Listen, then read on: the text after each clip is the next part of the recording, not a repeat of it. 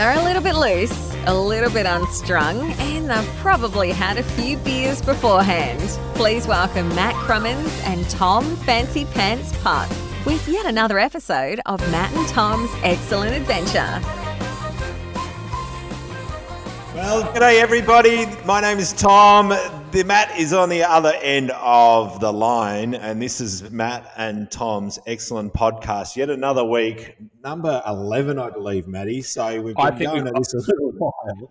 We got out of sync last week because I think we said it was episode 9 and it was episode 8, or the vice versa. So, but yeah, anyway, there's been enough of them to know that if you're still listening, you probably don't care what episode number it is because you know that this doesn't really run in any kind of order.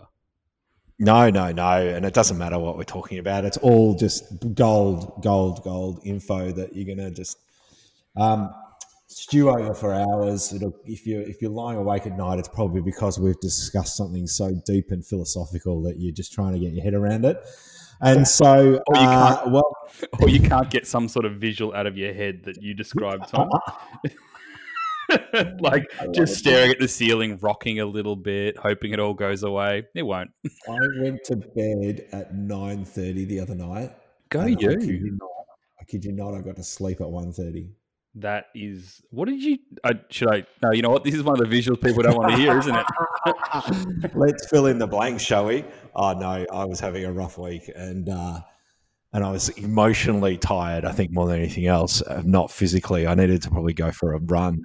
Jesus, there were times there where I was training for a marathon, and I'm not a runner, by the way. I'm in no way a runner. But training for a marathon, that kind of says you are. Younger days. No, I just wanted to set myself a challenge, so I thought it'd be a good idea. Right. And I would go for runs that would last about that length of time. I could have gone for a nice long 32-kilometre run in that time. Jesus, that would have been more productive than lying in bed for 4 hours. And I probably just would have gotten through like a bottle and a half of wine. Oh, no, I did that the other night as well. I said, go you. Stuff this, if I can't get to sleep from not drinking alcohol, I'll just hit the red. And I had a really nice bowl of red. It was great. Ooh. I had one of those nights where I poured myself a wine and that tasted good. And then I poured myself another wine and that tasted very good. And then by the end of the night, the bottle had gone. It's like, hold on, what happened there? Well, I only had 3 glasses. They were reasonably sized glasses.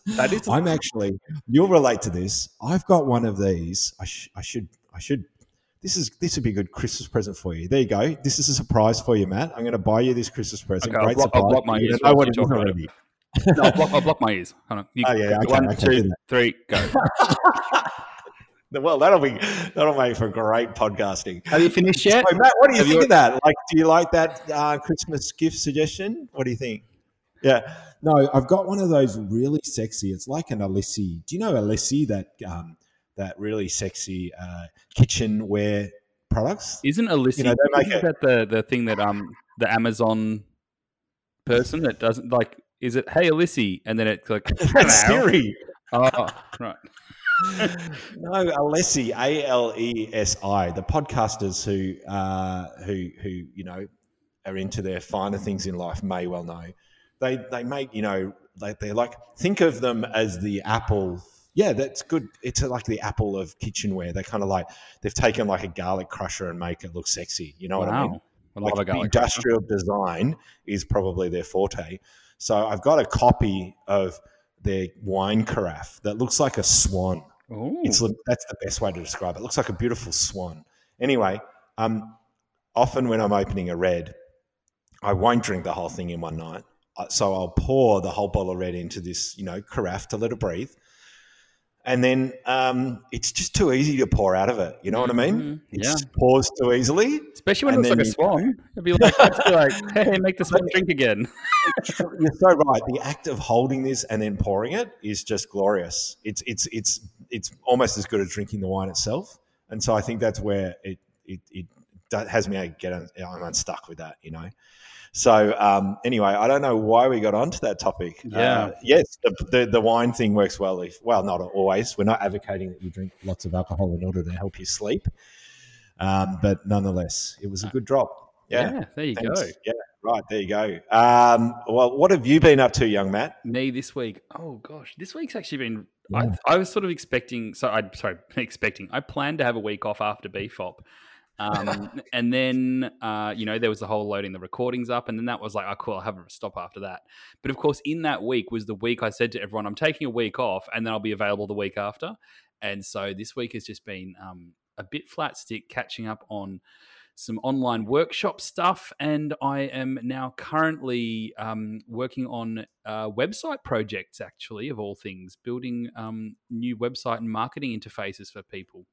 Oh, for yourself or for other people? This is for some of my clients. So I do, when I do my photography for commercial, or not commercial sound, I hate the word commercial. Anyway, but for my business, valued clients, my business clients, quite often I will take on a bit more than the photography. So I will do photography, marketing, and website, and that way I can actually sort of work all those pieces of the puzzle together.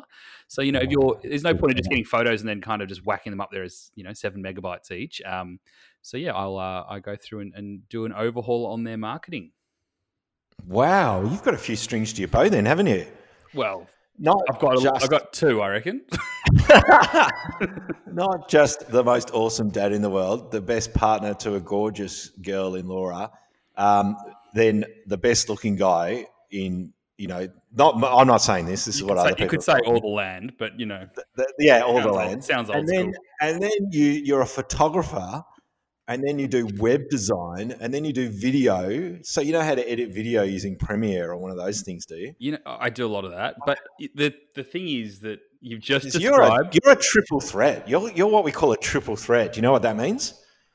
It means no matter what people challenge you to do, you'll be able to beat them at doing it. You might say, definitely not, because I might say to you, I'm a great landscape photographer. Come on, Matt, I'll challenge you to a photo shoot, and then the next thing you know, you've just trumped me. How do you do and that? then I go, all right, well, let's do some video editing or some drone. Let's do some drone video. Let's see who's better at that. And then all of a sudden, you just smash me. My question though is, hold on, if you challenge someone to a photo shoot, please tell me this is where you stand back to back, take 10 paces, and then you have to take the best shot. This is it. Yeah. Or try and throw your cameras to each other. You hold my camera, I hold your camera. We take 10 paces. Then we've got to throw the camera to one another, and then you've got to catch it and take the photo, and whoever takes the best and first shot wins. I feel as though there'd be a lot of people accidentally dropping the other person's camera. Like, I'm a really bad throw, sorry. Oh, yeah, that could happen. Yes, yeah, particularly if we've had a few drinks, a few beers. Oh, yeah. But no, that's been keeping me very busy. So, which is a good problem to have in a time like this. So, yeah. It's good to stay busy and productive, 100%. Absolutely.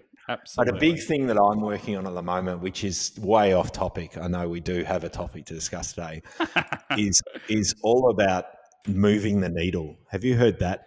No, this actually ties in really well with our topic, actually. Does it? We could make this... I'm going to say it will. I'm going to make it. I'm going to make it tie in. I'm going to draw this massive long bow. So moving the needle, stuff you do in life, regardless of whether it's us working on our careers in photography or anything else that you do in life, making sure that it's the most efficient. You know what I mean? So at the end of the day, I could tinker on my website to make it look fantastic, so that when people jump onto the website, they have a great experience. But unless people know the website's there in the first place, what's the point of tinkering with it until it looks amazing, yet nobody knows about it? You hear what I'm saying? If the ultimate goal of the website is to sell artwork, let's bring it into context. If the ultimate goal of my website is to sell workshops and to sell artwork, and yet I'm not marketing that website, what's the point of me having it look amazing? So this is true. Focusing on the big picture and the purpose. Right. Do you see how that fits into today's topic or not? I'm definitely clutching at a couple of the straws that are in the basket. You needed a few more beers before you jumped on this podcast. I know. This got all deep and philosophical. I'm making sense, and I don't think you are. That's the problem. Yeah. Well, I don't make sense much of the time, to be honest. I just say the words that come to my brain, and then hopefully people remember them. Laura the other day, in fact, said to me, she asked me, she was asking me a question. Us, didn't she? Basically, she said, is there something going on between you and Tom? You're spending a lot of time together.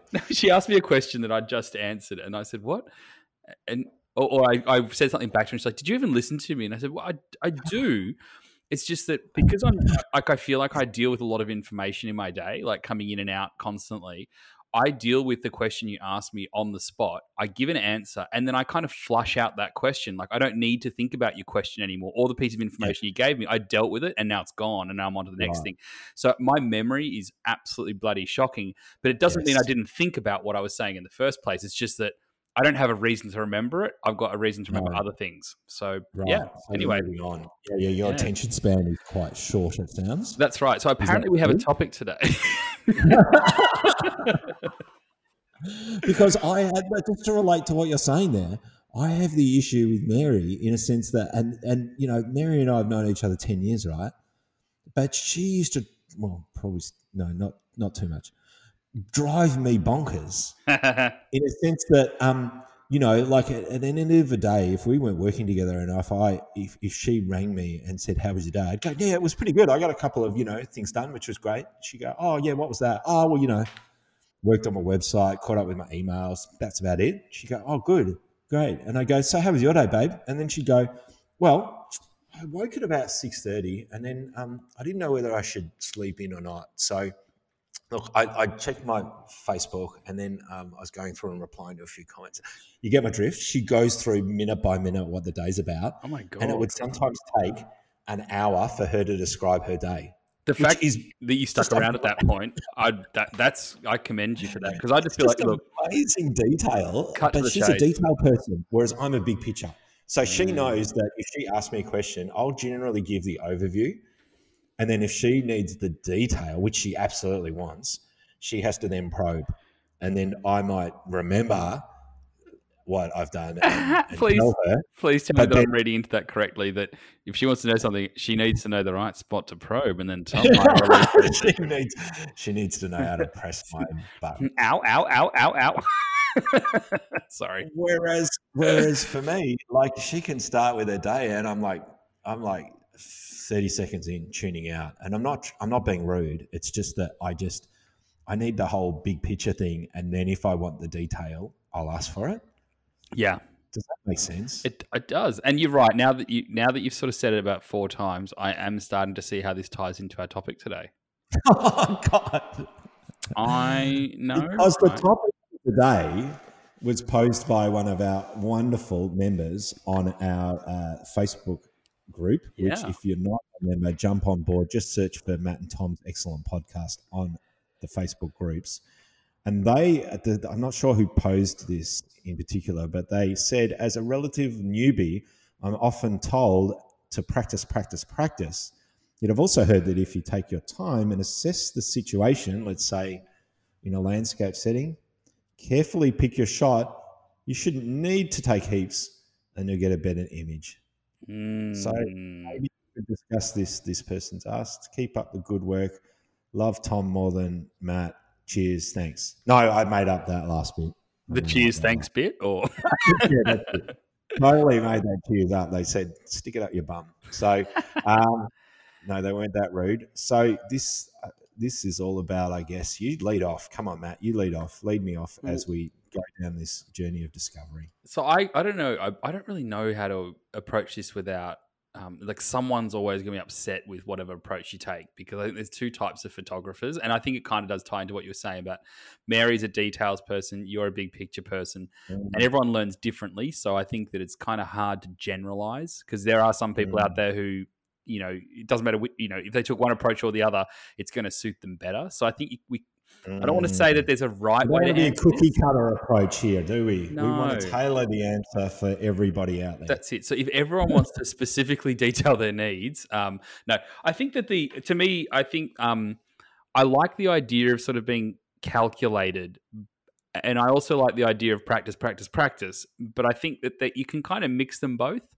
To me, I feel as though when I think about that precision aspect, I feel as though the immediate picture comes to mind is someone standing there with their camera at a sunrise, brand new to photography, trying to work out how to shoot it in manual mode, looking up charts and hyperfocal distances, and they'll have their manual next to them, and it's going to get really, really quite convoluted really quickly because photography isn't a tech. I mean, it's got technical stuff to it, but I don't think by its nature it's more technical than it is creative. And I think creativity doesn't come down to that kind of precision. But then on the other hand, you could look at the should I just practice, and that can also be fruitless. Like if you just go and say, like, I don't know, I'll give you an example. Like I am really crap at playing the guitar. Like I'm rubbish at it. And practice is not going to work for me with a guitar, because if you don't have some sense of what you're doing in the first place, you are just like plucking away and it sounds rubbish. Yeah. So you kind of got to mix those two, I think, with, carefully mix them. I hear what you're saying, because to me, what I'm hearing from what you're saying there is that you need to perhaps look at what area of photography you're most passionate about in learning, do some reading on that, and then go out and practice that one particular task that you're looking to, not perfect. I shouldn't say perfect, because perfection is almost impossible in a creative sense, isn't it? In a creative field. Well, I mean, you tell me, Mr. Competitions. Just because you do well in a competition doesn't mean you're the perfect photographer. Just means that you happen to have done well or bribed the judges, one or the other.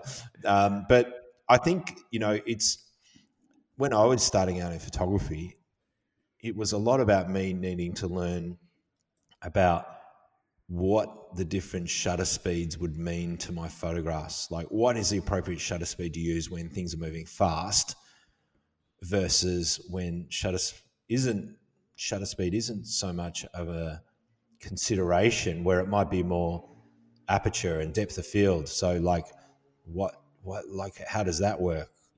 What do those numbers mean? So you go out and you practice that. I remember one of the first times hiring a pro lens before I could afford to even buy one, and hiring one of those Canon 70 to 200mm f2.8. And this was the first time I'd had a 2.8 lens in my hands. So I was like a kid in a candy shop. I was just bloody loving it. And I went out in the front garden. I stood on a 45-degree angle to a small row of hedges in the garden, like those little English box hedges. And I think it must have had it on a tripod, and I locked the camera off. And I just went through all the different apertures. And mind you, I'm showing my age, this was pre-digital. And shot at f2.8, f4, f5.6, f8, f11, f16, f22, etc. I must have seen this in a photo mag, because it was a boring subject, and yet what I was trying to do was see how the different numbers created, obviously, what was in focus and what wasn't. And then that helped me understand that whole concept. Because you can look at it in a magazine, like anything, you can read about it, but then actually going about doing it is a different story altogether. And so I think reading about something, learning about something requires practice in order to be able to master that skill. So do you think that then, like, if we try to like pick up photography and translate it into something a little different that people can maybe relate to more? Because photography, as you say, it's like there's lots of technical skills in it, and that you need to pull together, and then you need to pull them together in a creative environment. If you look at it from like a sports perspective, the way I see it is that, if you want to get, you want to just get fit, for instance, you're going to do different types of training to achieve that. And you're going to do some really honed in training to work on particular muscle groups potentially. But then there's going to be this general kind of, I do some cardio, and cardio to me is kind of it's like the blunt part of training where, and I'm not saying this from experience, by the way. I have no gym experience. But like, think Maddie not only is a triple threat in the photography world, but also as an athlete, he's just unbelievable. Let me put my Twinkie down. Hold on. But if you think about Twinkie, that's very American. I know, right? But they are delicious. Tim Tam, please. Delicious. Tim Tam. But you go with training. If you go to gym and you do a personal training session, they'll do like cardio, and then it's leg or arm or back day or whatever. And it's like the cardio part always seems to be the bit that's a bit wishy-washy. Like, I don't really care what you do. Do some stepper, do some jogging, do some rowing. Doesn't really matter. That's just cardio. and then you'll do more specialized things to work on specialized parts. And I think that in photography, it's a bit the same. Like getting out there and just doing it and seeing things is the cardio part. Yeah. But then there is value in kind of going, all right, what do I need to work on here? Like if I'm a sports photographer, I'm going to want to work on probably some shutter speed stuff more than anything.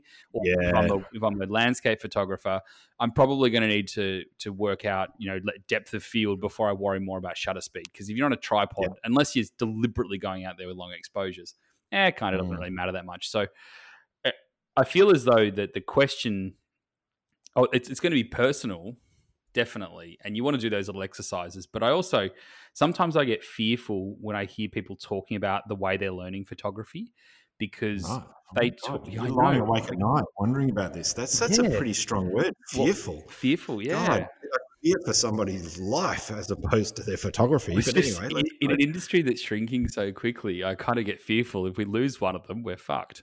So we can bleep that, right? No, well, yeah. But I go, I as an example, right? So I'll give you an example of a phone call I had yesterday afternoon with one of my students who has been with me for a long time.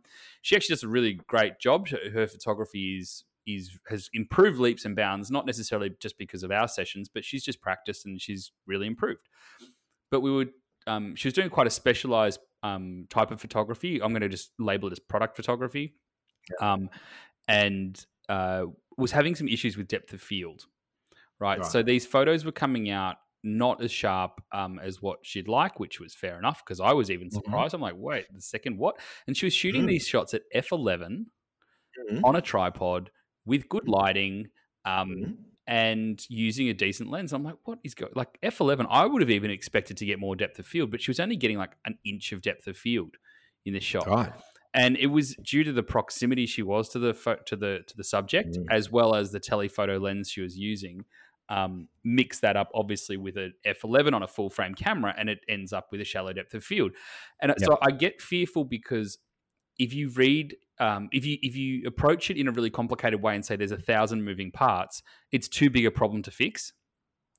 But if you also approach it from the simple approach of, depth of field is aperture, then you're going to find you're in situations where suddenly the theory doesn't make sense because it's not just aperture. It is 1,000 moving parts. And so you've got to be a little bit fluid. And that's where that kind of the cardio aspect comes into it. Just go out there and shoot heaps of stuff. And over time, you'll get a feel for what F8 looks like. You get a feel for what F11 looks like in different situations. Whereas if you go out there and be too deliberate about your practice, odds are at the very beginning, you're also missing like 80% of the story. And so you'll end up drawing assumptions that aren't necessarily always true. Yep. Does that kind of make sense? I've had a couple of beers, so. It does make sense. Look, I think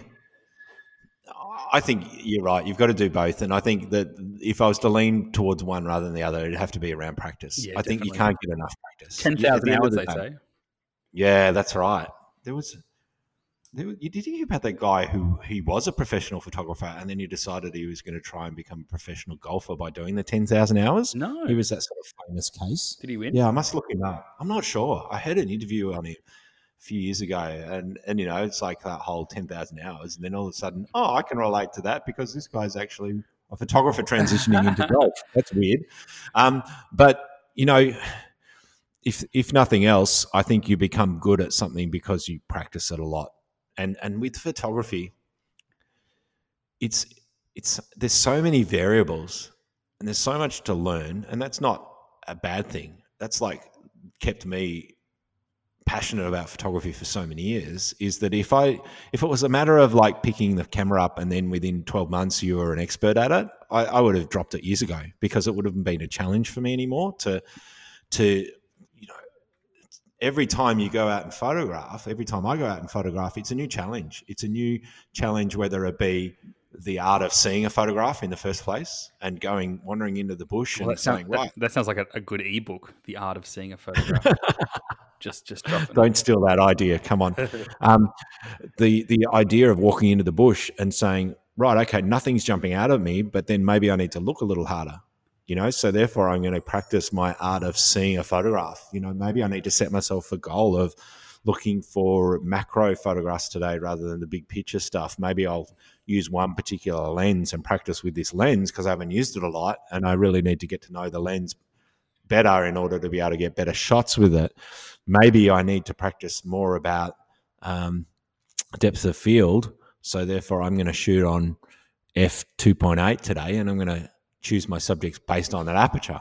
All those little challenges you can accept, you can challenge yourself to, mean that you're hopefully over time memorizing that well enough that you can draw on that. It's kind of like you're adding books to a bookcase. Let's use that little analogy.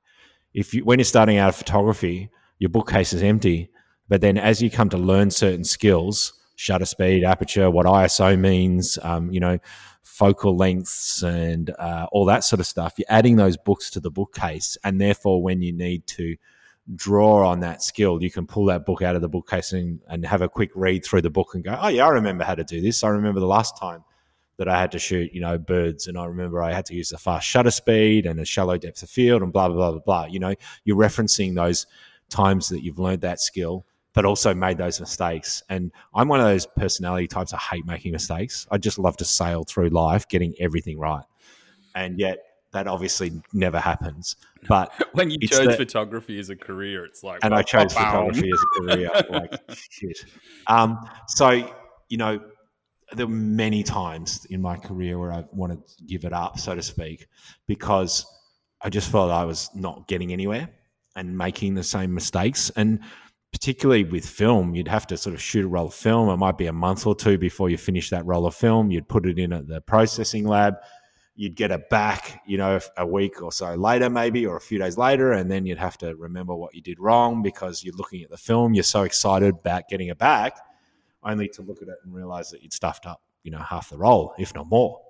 Yeah. And so that learning lesson or that learning curve was quite not as steep as perhaps I would have wanted it to be, because I wanted to learn quick and fast and not make those mistakes and move on. And yet technology probably didn't even allow it, really.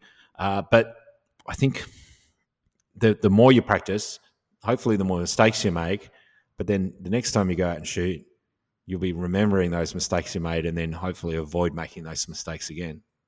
So does that make sense? Yeah, it does. So I guess I don't want to say as a conclusion because we've still got time left, but as it just to draw those ideas together, I think maybe the idea of going out just for practice for the sake of practice is a really good thing because it's going to put you through more of those situations, more books on your shelf.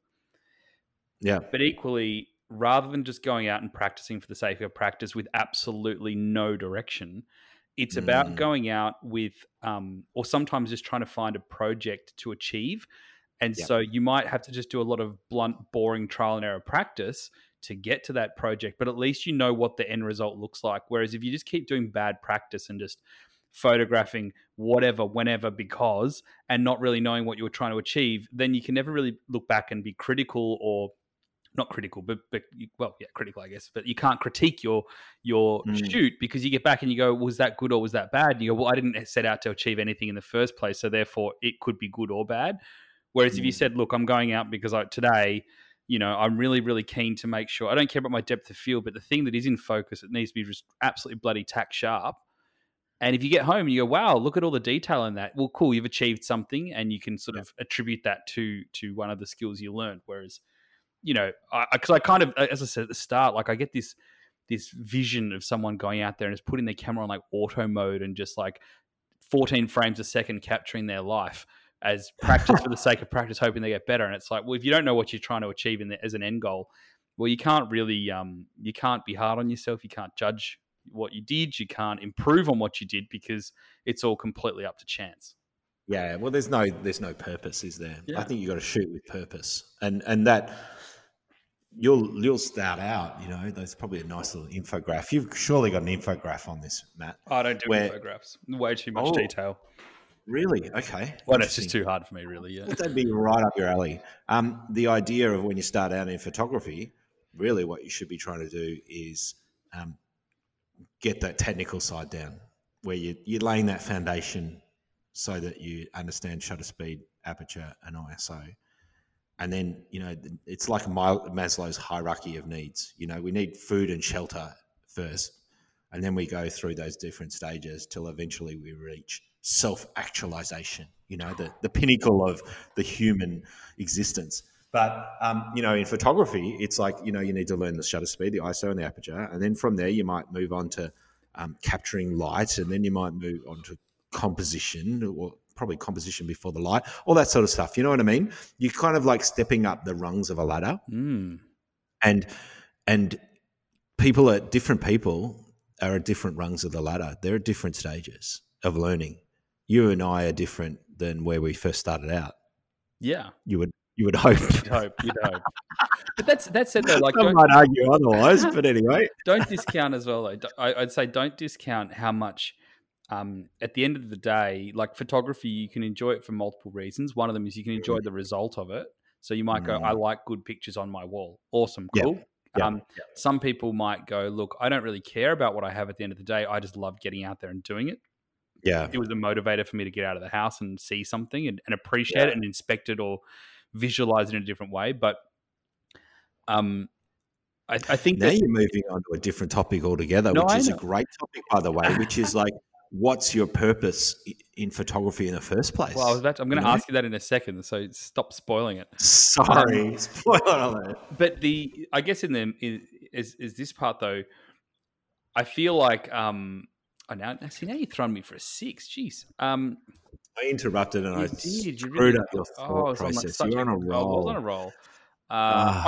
You're talking about the needs, right? So at the end of the day, like depending on what your purpose is, I think sometimes the importance of those different needs change.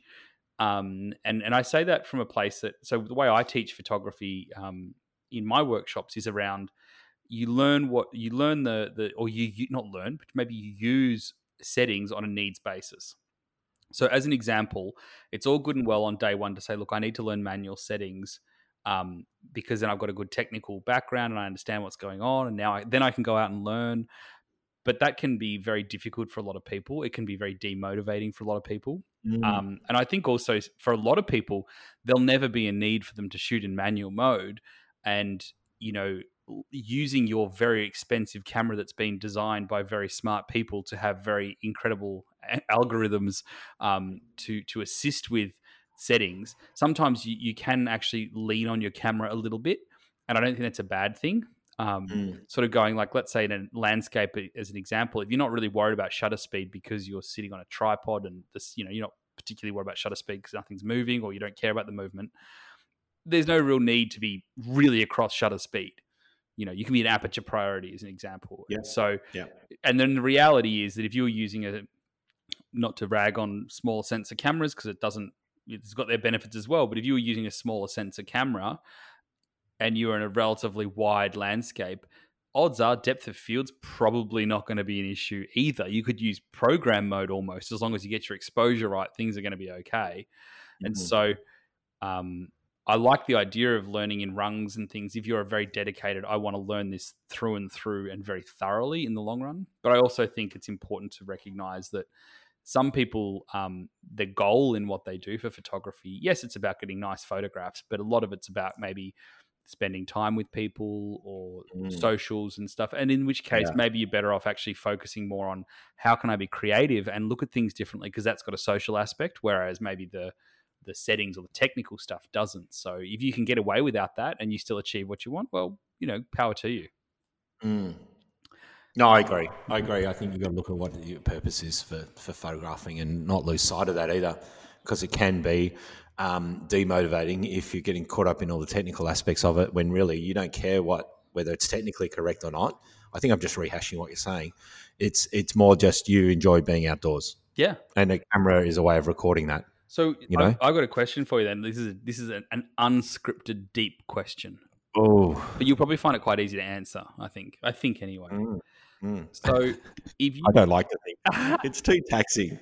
If you went out photographing, like let's just say tomorrow you went out, and maybe not tomorrow because you'd be like, wee, because it's just so exciting after a long time. But let's just say it's a regular time, not lockdown. You go out shooting regularly.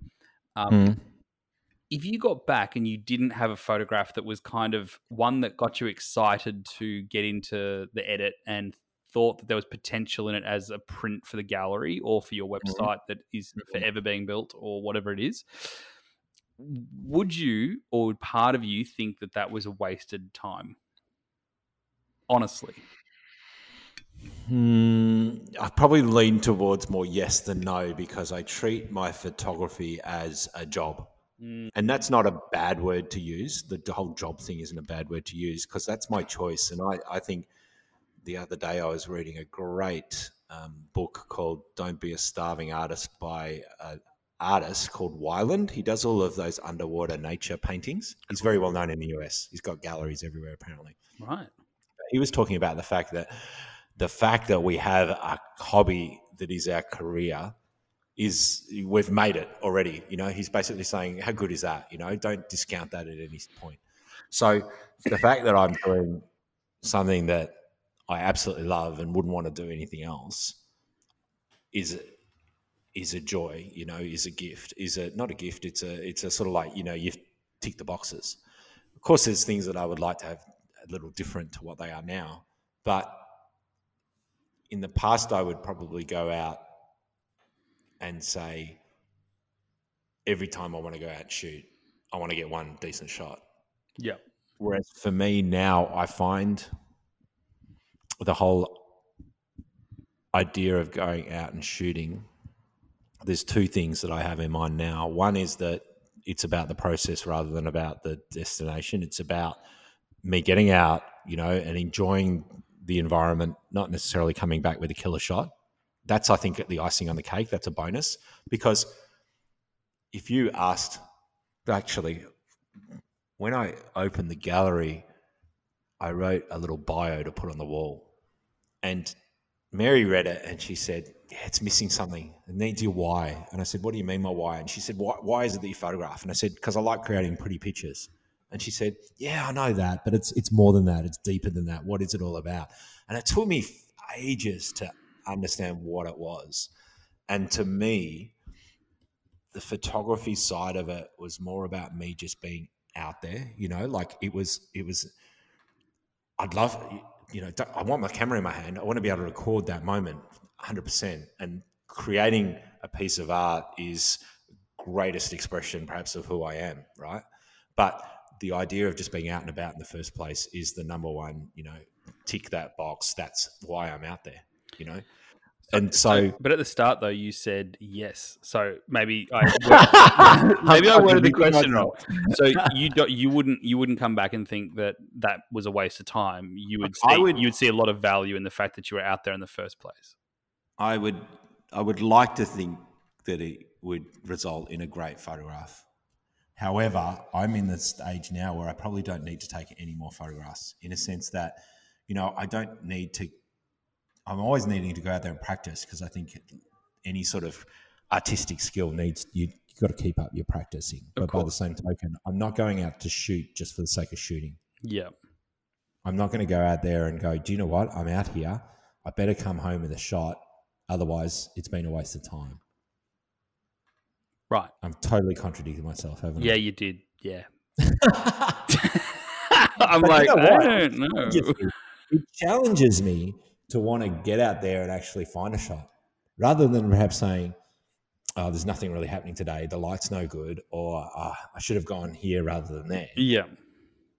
That's me saying, well, let's just try and find the silver lining here. There's a reason why.